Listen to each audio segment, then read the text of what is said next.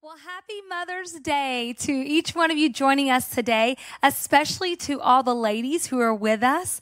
And ladies, whether or not you are a mother, you play a special role in nurturing our world. So thank you for joining us. We are so blessed that you've taken time out of your day to be here with us today. How many of you know that motherhood is messy? Yes, all the mamas just raised their hands. We know that to be true. And since we've been sheltering in place, I'm sure we've all seen posts about overwhelmed parents who now more than ever value all the teachers do for their kids, right? I'm wondering if you've seen that meme with this big black SUV. And I guess the parent wrote on the side of the window, "You lied. My kids are not a joy to have in class." I'm telling you what, I've seen quite a few hilarious real life posts of the messes that kids can make now that they have all this extra time on their hands. And with some of them, I'm like, wow, that truly is a special talent. Every mom listening today probably has a parenting story of a messy disaster. And for many of them, there's enough distance between the debacle and right now in real life where they're living, that it's actually a funny story that they can share. For some of us, you may still be a little bit bitter about that mess you cleaned up last night. It's often said with parenting, the days are long, but the years are short. And isn't that the truth? We all know for certain that being a mom really is messy. But do you know what else is messy? The stories of the Bible are messy. The Bible is a message about an amazing God and his unfailing love for an imperfect people. Sometimes that love is on display so boldly that it looks pretty messy. The stories are rich and complex, and they often have a lot of uncomfortable pieces. God uses murderers and adulterers and thieves, and their stories are so shocking that sometimes you have to read it again, asking yourself, is this really the best you could find, Lord? Is this really who you chose to use? And I'm glad that you are joining us for this sermon series entitled Faith Over Fear, because throughout this series, we're looking at Hebrews chapter 11, known as the heroes of faith. We're looking at this to inspire us to keep believing even in the midst of our fear and our doubt. It's easy to assume when we read through this heroes of the faith that all of these people had it all together. We're just reading their highlight reel, right? And so we're thinking that they never struggled with fear. They always lived their lives in a way that pleased God. But if you've ever read this chapter, you know that these heroes are very human. They have flaws and fears, and they have sins and shortcomings, similar to you and me. Nevertheless, their faith propelled them into the destiny that God had for them. This Mother's Day, churches all around the country are preaching messages about faithful women of the Bible, women who inspire and challenge us to go deeper in God, but women who also show us what it really means to fall on the grace of God.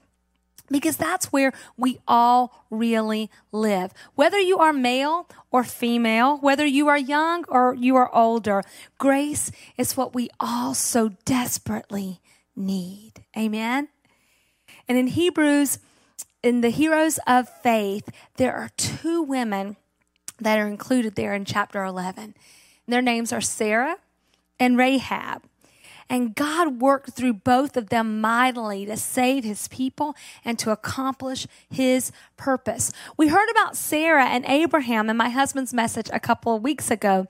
And if you know that story, you already understand what I mean when I say the Bible can get messy. The two women who were included in the heroes of faith, a liar and a prostitute. The first, instead of following God's plan, she gave her servant to her husband to fulfill God's promise because they stopped believing that God could do it. The second, she made her living in a way that dishonored God and her own body. But God redeemed these women, and through them, we are still blessed today. With online church for this Mother's Day, how fitting is that moms are gathered with their children around them. You're gathered in your homes, and we're here all together. Now, kids, please behave for your mamas so they can enjoy this Mother's Day service. And mamas, I am aware that our audience has little ears, and I will do my very best to honor this biblical story while also honoring their listening. For every person under the sound of my voice who falsely assumed that your sin is too great for God to redeem and your story is too outlandish for God to use, I'm so glad you're here today because you are about to break free from that bondage of fear and shame and doubt. I wish you would read with me Hebrews chapter 11, verses 30 and 31. Verse 30 says, by faith the walls of Jericho fell down after they were encircled for 7 days. By faith the harlot Rahab did not perish with those who did not believe there in Jericho when she had received the spies with peace. Today I'm going to be speaking faith over fear, Rahab's red rope. Okay, here's a huge spoiler alert. If you haven't read the story, if you don't know how it all ends up, I'll just go ahead and tell you. Rahab was the great, really, really far back great grandmother of Jesus. Did you know that? Yes, Rahab. She was the great grandmother of King David. This woman of ill repute finds her way into our redemption story when she meets some spies sent from Joshua. And you'll hear more about Joshua's quest to the promised land in an upcoming sermon from my husband, because he's also listed in the heroes of faith. But I don't want to steal too much of his thunder, okay? So I think for background's sake, I'm just going to share this much so that to kind of bring you up to speed. This is another story that goes back to Abraham's Canaan land promise. Joshua was still trying to possess the promised land, and Jericho was a crucial city in the conquest of Canaan. Joshua sent 2 spies into Jericho, and at dark, after the city gates closed, it looked like they had no place to go. They found lodging at a nearby inn. And this particular inn was owned by Rahab's family. And as was the custom at many inns in that day, there were normal rooms, and then there were rooms of ill repute. And Rahab made her living in the latter kind of rooms, and that's how she received her title. Listen, I'm just going to say this. I feel like I have to give this disclaimer so many times. I've said it many times before when preaching. I did not write it. I'm just sharing it, okay? I know it sounds a little hard to believe, a little too crazy to be in the Bible. These spies end up in the wrong place at the wrong time. Their lives are about to be taken, but an immediate reversal of fortune happens for them. They are hidden by none other than Rahab herself. Now, you've got to be wondering, as I have wondered, why is Rahab, a person who lived a sinful life, listed in the heroes of faith? And I'll tell you, I believe it's because she literally risked her own life to protect the lives of these 2 Hebrew spies. But the deeper question I think we would all ask is, what on earth would make her do that? And so what we have to understand here is that there was an element of faith. There had to be an element of faith for her to take that kind of risk, right? This was a person who was in the know for sure. She was living in a major hub of the city, and Rahab knew all the religious practices of Jericho. But for some reason, she felt compelled to save these spies from a nation of slaves. a nation whose story she'd heard all her life. How they'd escaped the Red Sea, how they'd received divine assistance in crisis. And she must have been really curious enough to take a risk that could have ended her own life. So when the two spies came through, Rahab believed it was a divine opportunity. This was her chance to get to know their God. So she began to demonstrate her faith by action. Her faith was so stirred at this point that she was ready to lay her life on the line for them. When Rahab began to understand that her king was going to harm the spies, she found the perfect hiding place for them. Reading from Joshua chapter 2, verse 6, it says, "But she had taken them up to the roof of the house and hidden them under the stalks of flax that she had laid out on the roof." Flax was a plant that was used to make linen and make twine. And like many in her day, Rahab probably had a little family business of dyeing cloth and rope. Rahab specialized in the color red. Maybe you've heard of Lydia in the New Testament. She specialized in the color purple. So it's a similar practice, a very common practice. And so when the soldiers went out to search for the spies, the city gates were locked. It seemed as if there was no escape for Joshua's spies. The Canaanites were swarming the city and the countryside, and they were searching for them. But Rahab kept them hidden. And because her house was on the city wall, they were able to eventually find freedom by sliding down over the city gate on a red rope she had made. These two Israelites had to trust their deliverance to a pagan prostitute who believed in their God. Folks, I'm telling you, when your God is for you, he will make a way out of no way. I wonder if somebody could say amen to that. We know that's the truth. And the Lord will work through whomever he chooses to accomplish his will. We have no right to question who God chooses to work in and through, because if God can use you and God can use me, God can use anybody. Isn't that the truth? Amen. I'll tell you this, if God can work through Rahab, he can work through you. You can trust that. You can know that. There's nothing in your past, there's nothing in your life that can prohibit God from moving in your life when you surrender it over to him. I wonder if there's anybody who's grateful for that today. I'm so grateful for that truth of God's word right here today. And if we keep reading on in the passage, we see that before the spies left, Rahab went back to them. And she told them how her fear turned to faith in Jehovah God. Reading Joshua 2, verses 9 through 11, she said, "I know that the Lord has given you the land, that the terror of you has fallen on us, and that all the inhabitants of the land are faint-hearted because of you.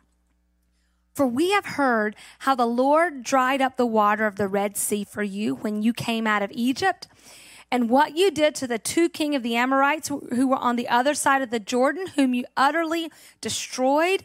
And as soon as we heard these things, our hearts melted. Neither did there remain any more courage in anyone because of you. For the Lord your God, he is God in heaven above and on earth beneath." Folks, when we let God's glory shine through us, other people will take notice. And this is a perfect example of that. Rahab, she was used to making things happen for herself. But she found herself in a moment that was out of her control. Her city was about to be destroyed. Everyone was in fear. They're trying to do everything they can to survive. She told them, "All our people are melting in fear because of you."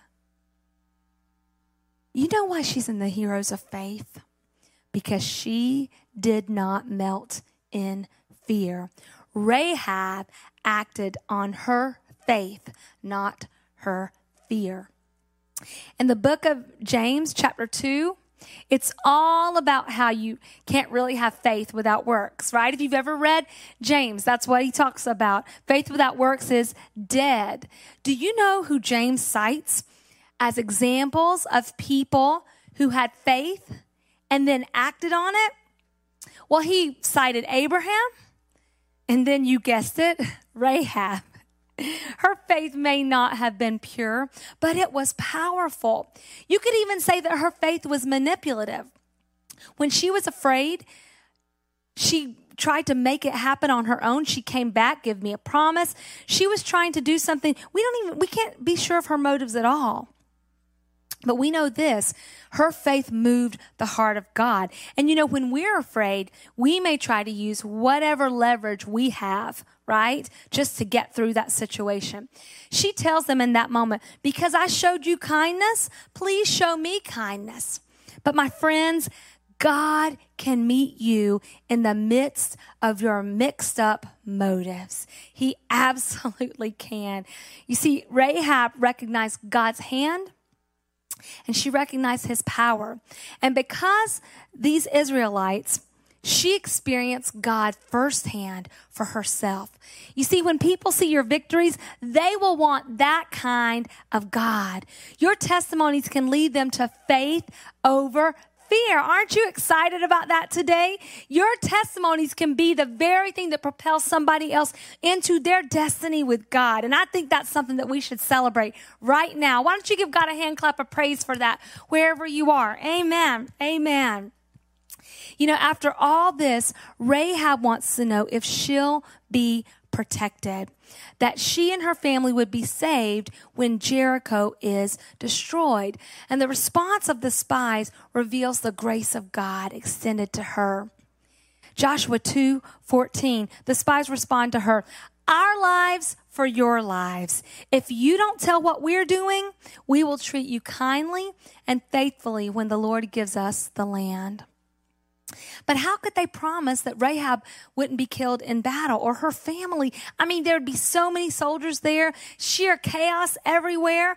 What could possibly keep Rahab and her family safe? The spies gave Rahab some very specific instructions. If she wants their protection, then there must be some sign to show the Israelites not to harm her household. That red cord that she offered the spies to escape with, she was instructed to put that same red rope in her window so that they would know this house was protected. And all of her family had to be in the house to receive the protection. And everyone in that house would be saved, and the symbol of the red cord would save them. That rope, that red rope, by which she delivered the messengers, that would be the same rope that delivered Rahab and her loved ones. Sometimes the grace we extend to others will be the very thing that saves us in our time of need. Aren't you grateful for that? Aren't you grateful for God's grace? And there is grace all throughout Rahab's story. And I'll tell you, it goes all the way back to another Old Testament story of deliverance, and that is the story of the Passover. When all the firstborn of Egypt was killed, and the death angel spared only those who had painted the blood of a spotless lamb on their doorposts. And that's actually how the Passover got its name. When I see the blood, I will pass over you. Like the blood on the Israelites' doorpost indicated their trust in God's mercy, Rahab's red rope was another testimony of God's grace. You see, in her past, that red cord in Rahab's window, it had been an invitation to sin. But now that red rope served a totally different purpose. The red rope before was in essence her red light, professing her business, okay? But this scarlet cord now waving from the window became an invitation to salvation. You see, this red rope, it was actually a symbol of our redemption as well. From the red light district of Jericho, Rahab's rope was woven into a powerful red line, a line that led all the way to a red, blood-stained cross on a hillside outside of Jerusalem. That scarlet rope, the color of blood, it worked for Rahab just like the blood of the Passover lamb worked during the Exodus. And you know what? Both of those foreshadowed the salvation that we would experience through the shed blood of Jesus Christ. You know, theologians sometimes refer to this as the scarlet thread running through the Bible. Do you want to know how our amazing God redeems and restores? I got just a little bit more I want to share with you. I told you that Rahab was the great grandmother of Jesus, right? I already told you all about that. But I did not tell you how that came to be. History tells us that Rahab married Salmon, one of the 2 spies she saved. Their son, well, his name was Boaz. Maybe you've heard of Boaz from the book of Ruth. Boaz was Ruth's kinsman redeemer. He's the one who saved her. And Ruth was another woman who was an outsider, who certainly did not belong in the lineage of our Savior. And the grandson of Boaz and Ruth was King David. So in addition to being listed in the heroes of faith, and also being praised by the brother of Jesus for her great faith and putting her faith into action, in addition to that, Rahab has another very special distinction. She is one of only 4 women listed in Matthew's gospel as an ancestor of Jesus. The others, they're Ruth, Tamar, and Bathsheba. Now, friends, that's quite a list. And I challenge you to read about all of them, and you'll see even more messiness in the Bible. Ladies, I'm sure today you were expecting to hear about a nearly perfect woman from the Bible and be called to follow in her footsteps so you could come back to your home and be this perfect mom and have everything, perfect children and perfectly made bed and perfect meals on the table, because that's what the Bible's about, right? Perfection.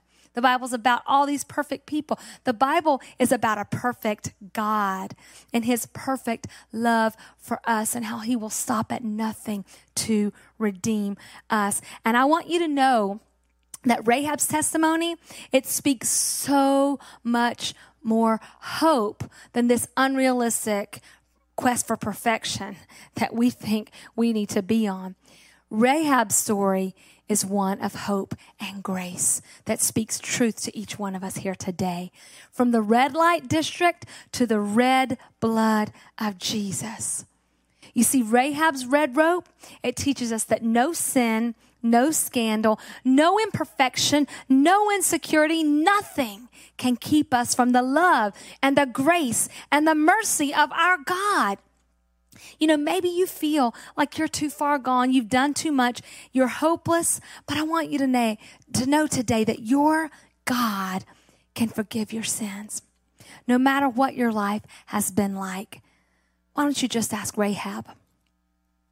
No sin is so great that it falls outside of the redemptive red line of the blood of Jesus. Just as God graciously worked in Rahab's life, he will do the same for you. So I'm calling you today. I'm calling each one of us today. Why don't you exchange your red light of shame for a red rope of deliverance today? Why don't you exchange the pain of your inadequacies for the glories and the grace of God? Why don't you exchange the suffering of sin for the blood of the Lamb? Jesus is here today to redeem your past. He wants to give you faith over fear for the here and the now. And he also wants to give you hope for your future. And here's why. Because the crimson flow of Calvary's cross still flows today for each one of us. We're going to pray together right now. And I want you to know salvation is available to you right now, wherever you are. There's a prayer team waiting for you as well. I don't care if you've been going to church your entire life or if you've never stepped into a church building. God loves you, and he wants you to know that he is here to save you from your sins. He wants to redeem you. And I want to pray with you right now. I want you to surrender your heart right now. Why don't you close your eyes, lift your hands up to the Lord. If there's somebody in your home who can pray with you, join together right now. God's presence is here so strongly, and I know he's ministering to you right now where you're hearing these words. I'm going to pray a prayer of repentance before the Lord right now, that God would wash each one of us clean. Let's pray right now. Dear Jesus, we stand here today. We read this story about Rahab, a woman who is considered a hero of the faith. And we hear her story, and it is shocking to us that you can have that kind of love. But Lord, we know that the love that you have for her, it's the same that you have for us. And that if you can redeem her, you can redeem us today. So I pray right now in the authority and the name of Jesus Christ for sins right now to be surrendered. Lord, we surrender them to you, that you would forgive us right where we are. The blood of Jesus is still here. It's still available for each one of us. So we surrender to that. God, we ask you right now, forgive our sins. Cleanse us from all unrighteousness. Make us whole. Make us wholly yours. We give our lives to you. We want to live for you forever. We want to be with you for eternity. And we give our lives completely and wholly to you. Because God, if you can save Rahab, I know you can save me. If you can redeem her, I know you can redeem us. And we pray this in the matchless name of Jesus. In Jesus' name we pray. Amen. Amen. Why don't you give God thanks for what he's doing in your life right now? We are going to spend some time in worship here. And if you gave your life to Jesus for the first time today, I want to know about it, because there is more for you. Maybe you rededicated your life to God. Maybe God spoke a word to you. Maybe he stirred something up in you and reminded you that he purchased you with his blood and he's called you to greatness. I want to hear about it. We want to help you take your next step in your faith journey, because there is more for you. We would be delighted to baptize you in the name of Jesus Christ, to wash away for the remission of those sins, and you can receive the power of the Holy Spirit in your own life. I'd love for you to fill out a Connect card on our website and let us know how we can help you. If you'd like to be baptized, if you'd like to pray to receive the Holy Spirit, if there's anything in particular we can pray about for you. God is just getting started in your life, and he's going to do an amazing work in you. Now, with the remainder of this service, we're going to praise him. We're going to thank God for his redemption. We're going to thank him right here, right now, for his goodness, for his mercy, for his grace, and we're going to celebrate that he truly can move us from fear to faith. We can stand upon his promise and know that he is the God who saves and delivers and heals. Let's worship him together right now. Thank you, Jesus.